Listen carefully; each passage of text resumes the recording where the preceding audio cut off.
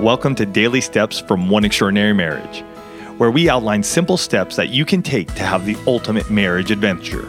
I'm Tony DeLorenzo, your co-host, along with my beautiful wife, Elisa. In today's show, we talk about how to clean up after sex.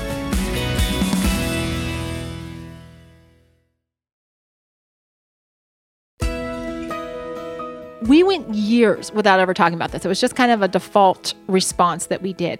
And yet when we do talk about it, like I didn't know for a long time that my quick cleanup response actually bothered him, that he wanted to spend more time cuddling, that he wanted to have that closeness with me. I was just like, next, what do we got going on? When I had my surgery and we weren't worried about making babies anymore. We weren't using condoms because that had been our preferred method of birth control. Then it allowed us to have that next level conversation, right? And to say, how do we do this? And that goes to saying that the next step is that you guys have to acknowledge whatever stage of life you're in, right? Because where we are, not making any more babies, you may be in the, we just got married, we want to make baby stage. So your cleanup's going to look different. Right? What is your method of, if you're using birth control, or are you using natural family planning? And how does this impact your choice of cleanup?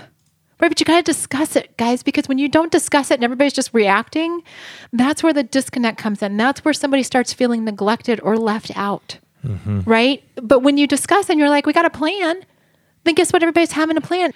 And then the third thing that you need to do is you need to have that plan for increased connection. Right? It's like what we talked about. Like, do you have the sex towel? You've had the conversation. You've talked about your season. What are you doing right now? What's going to work for you guys? Is it going to be having a sex towel? Is it you're in the baby making season? And so you're like, we're just going to, hips up and we're just going to sit there and we're going to talk for 10 minutes after Is that still the thing? Hips up? I don't know if it during is. During babies? I mean, yeah. Again, I'd love to hear what you guys do. Just come on in and share what you do, because we'd love to learn from you. And I'm sure there are others in the one family who would love to learn what you're doing. Because again, if nobody talks about it, then we're not going to grow. We're not going to learn. We're not going to expand. We're not going to shift. So let's do something radical here. This is our best year ever, guys. So let's do something that many of us just sort of take for granted and just go, it's just a part of it. Let's share with the one family so that others of us can expand, can learn, can enjoy that sexual intimacy at the end of it, that extends that connection, that extends that, what did you call it? The afterglow. Yes. The afterglow. How do we extend that? What does that look like for us? Because let me ask each and every one of you a question. If you could have stronger and longer connection with your spouse, what would that do to your marriage? What would that do to the sense of belonging that the two of you have, to the sense of being valued that the two of you have? If it wasn't always about rushing to the next thing, if it wasn't always about, and I'm speaking to myself here, guys, this is not just an outwardly directed question, but if it wasn't just about me going, oh, I've got to be clean. Honestly, guys, Tony doesn't care if I'm clean after sex or not. He doesn't. That's a me thing. And that's a me problem that potentially becomes a we problem when I don't invest enough in making the connection with him. And because I'm aware of that, I want each one of you to be aware of it so that you're not going through that same sense of disconnect. Take this lesson that it doesn't have to be an instantaneous break right after the two of you have had sex. Foster the connection. If I could just impress one thing on you today, that as you're talking about, what do we clean up after sex and how do we keep the romance? Keep your connection first and foremost in your marriage. Not just your emotional connection, but your physical connection as well. Your marriage honestly depends on it. It really does. And again, when I just think of this and how many years that we have had sex and the amount of times that we've had to go through this, right? Cleaning up after sex. Every time. Every single time. There are those fun moments when you're in a hotel room and you have two beds. You can get fun. You can have fun on one, sleep in the other.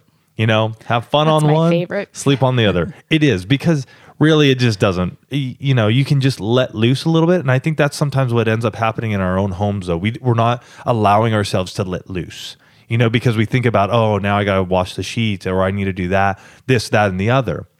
So what are some ways that allow you to let loose?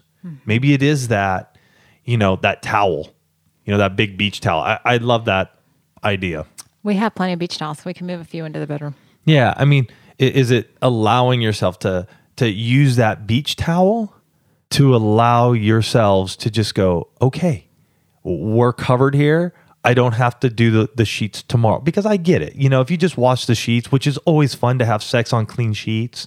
But then they're dirty. But then, but then they're dirty and you're like, dang it, now I got to go wash them again. Totally get it. Although I will say this, if you love having sex on clean sheets and it gets you having sex more, just wash your sheets. Like a little PSA, public service announcement. Wash your sheets more frequently if you like having sex on clean sheets. Just do it and have more sex. Kind of a freebie for today's show.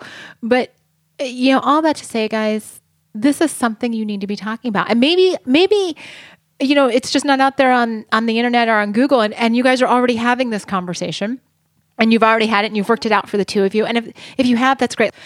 But I'm guessing a lot of you have just fallen into a pattern, and you're just kind of doing whatever needs to be done just to go on to the next thing.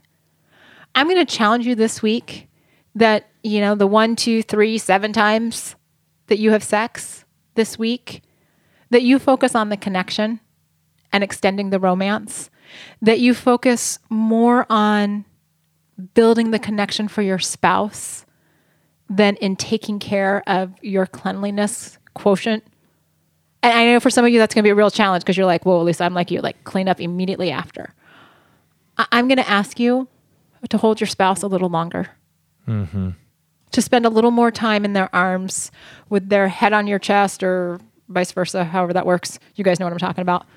And just be present with each other. Because guess what? You can always wash the sheets. You can always take a shower. You can always do all of that stuff. But the connection that is fostered between the two of you, having that moment after sex, you can't get that back.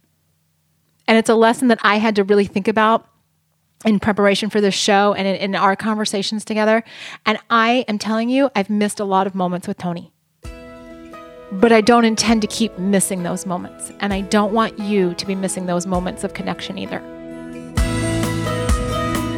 For more information on this topic, check out oneextraordinarymarriage.com/315.